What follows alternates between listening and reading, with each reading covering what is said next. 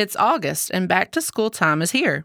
So before all the things begin, like carpool and homework and earlier bedtimes, I want to ask you a question today. How can you and I focus on being intentional as moms to make the most of the school year with our kids? That's what we're going to talk about today. Welcome to the Faithful 31 Moms podcast. Wherever you find yourself today, multitasking, or just trying to catch a quiet moment alone, I'm so glad you're here as we learn together how to live out our faith and point our kids to Jesus. I'm your host, Mallory Allen. As summertime is coming to a close, I'm going to miss the longer days of sunshine and then letting the kids stay up later and then you getting to sleep later. But getting back on a more consistent schedule that comes with back to school time is honestly pretty welcomed at my house at this point. Plus, I know that my kids are kind of missing seeing their friends throughout the week. You might find that your family is in a transition year this year. Maybe they're starting a new school. Maybe you're starting to homeschool, or it's your first time sending your baby off to preschool. And believe me, I understand because my youngest is changing schools this year and going from preschool to kindergarten. I honestly can't even believe that he's that old, but I know leaving his preschool and all the friends and teachers that he knows is going to be scary, but he gets to start school with his older brother, so he is excited about that. But wherever you find yourself with your family, summer's coming to an end, and you've taken the kids for their physicals, you've bought the school supplies, you've filled out all the forms, and it's time to start back to school. So before the carpools come and homework and all those things begin, I want to ask you a question today. How can you and I focus on being intentional as moms to make the most of this school year with our kids? Well, I'm glad you asked. Here are 5 back-to-school challenges for both you and I this year as our kids start back to school. So number 1, don't forget to slow down. It's easier to get up on the first day of school when everything's new and you want to walk them in and kiss them goodbye and tell them to have a wonderful day. But let's be honest, as life gets busier and as the days go on, you're starting to run late or someone forgets their folder for school or their project and you're turning into carpool on 2 wheels and things just kind of get crazier as the days go on. And I'm speaking to myself here too. Don't forget to slow down. Always make time every single morning to sit down the lunch boxes or whatever you have going on and hug them and kiss them and tell them that you love them every day before they go to school. It's so important for their emotional security. Number 2, be an example. Your kids are watching you and my kids are watching me. Adrian Rogers has this great quote that I want to read. He says, "We owe to our children an example. Did you know there are a lot of things that they can't learn any other way?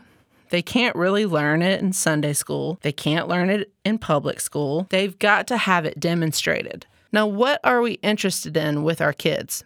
Well, sports, grades, physical health, popularity, ability, but who is demonstrating and teaching them godly character?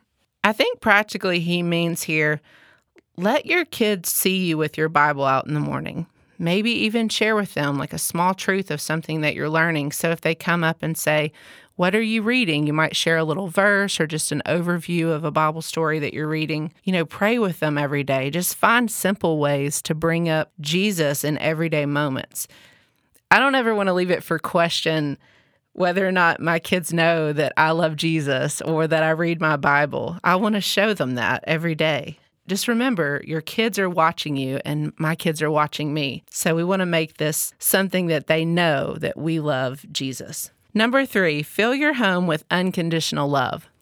That's just kind of a fancy way of saying when they don't make the team or when they've had a bad day, when they get their feelings hurt from a friend, when they make a bad choice or they mess up or whatever their discipline is at school. I think mine was like getting their duck out of the pond or moving the little stick over or whatever it is, going from red to green. They won't be afraid to tell you. They won't be afraid to come to you. They'll know that you love them no matter what, so that way they feel like they can be honest and open up and tell you how they're feeling or tell you how they messed up that day, knowing that you're still going to love them. even if things may need to be addressed or improved or some discipline happen, that your love doesn't change for them.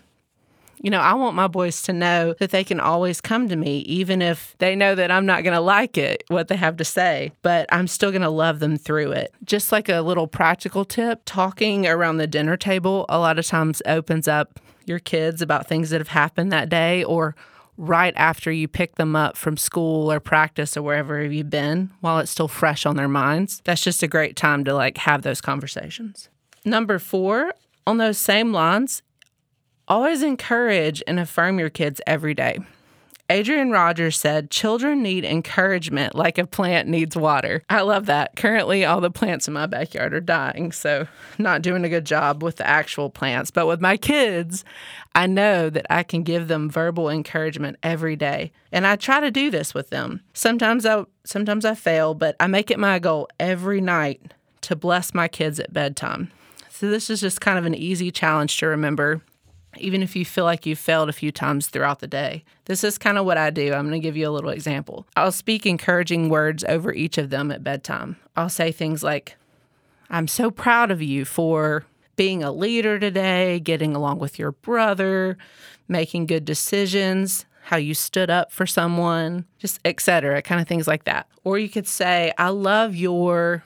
fill in the blank. "I love your smile. I love your kindness. I love your heart for Jesus. I love the way that you do this," and, say whatever it is. And this just sends them to bed with their love tank full. They're ready for a new day. They may not remember all the things that happen day to day, but I think that they're always going to remember those moments where you spoke those blessings over them and how you affirmed them. And number 5, the last one, this one's kind of a challenge for you and your kids. Challenge them to be a light for Jesus to others, even at a young age. This is a really great challenge to tell them before school, as they're getting ready, as they're walking out the door, maybe you're dropping them off in the car. You can just say something simple like this. "Okay, remember, go be a light for Jesus." Just a simple phrase like that to remind them that we need to go out and be lights for Jesus. So what does that mean? You probably learned the song when you were in church when you were little, and you've probably sang it with your kids before. "This little light of mine." I'd sing it, but not a very good singer. But, you hear that part about hide it under a bushel. No. And my kids one time were like, what does that mean? And so I think it was best demonstrated. I just told them, okay, I think I can show you better than I can explain it. So I turned off all the lights one night, and it was already dark outside. And I took a flashlight and I turned it on, and it just kind of lit up that whole corner of the room. It pierced the darkness. And I told them that's what carrying the light of Jesus is like. You turn off all the lights and you see that light in the darkness. And I said, you can be that light in the darkness when you go out into the world, wherever you go, school, practice, wherever it is. And there's a verse that I shared with them, and it's Matthew 15, verses 14 through 16. It says, "You are the light of the world. A town built on a hill cannot be hidden. Neither do people light a lamp and put it under a bowl. Instead, they put it on its stand, and it gives light to everyone in the house.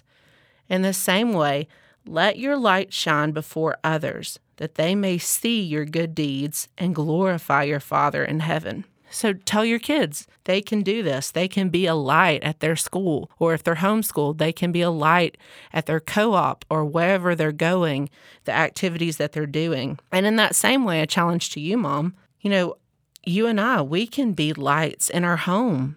We can be lights in our workplace, just wherever you find yourself, at the grocery store, when the line's forever long. You can be a light in the way that you handle it compared to somebody else. Don't hide your light for Jesus.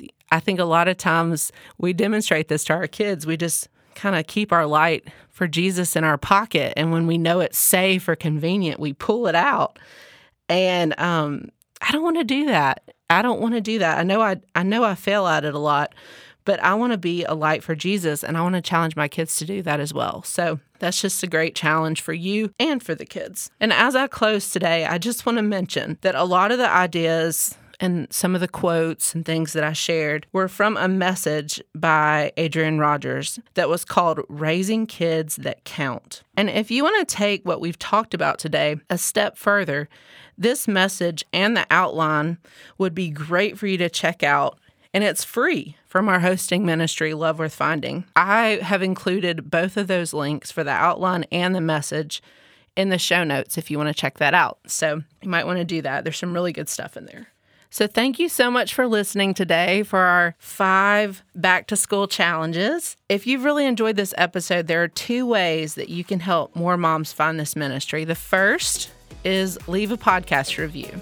I know this takes a few minutes, but it's really helpful for our ministry. And if you do this and you'd like to email me or message me on Instagram or something like that and let me know that you did it, I would be happy to send you a free copy of our Casting of the Flowers devotional coloring book. And then also, don't forget to share it with your mom friends and tag us. That always helps. And to catch all the latest, you can follow me at Faithful31Moms on Instagram. Thanks again and have a blessed day.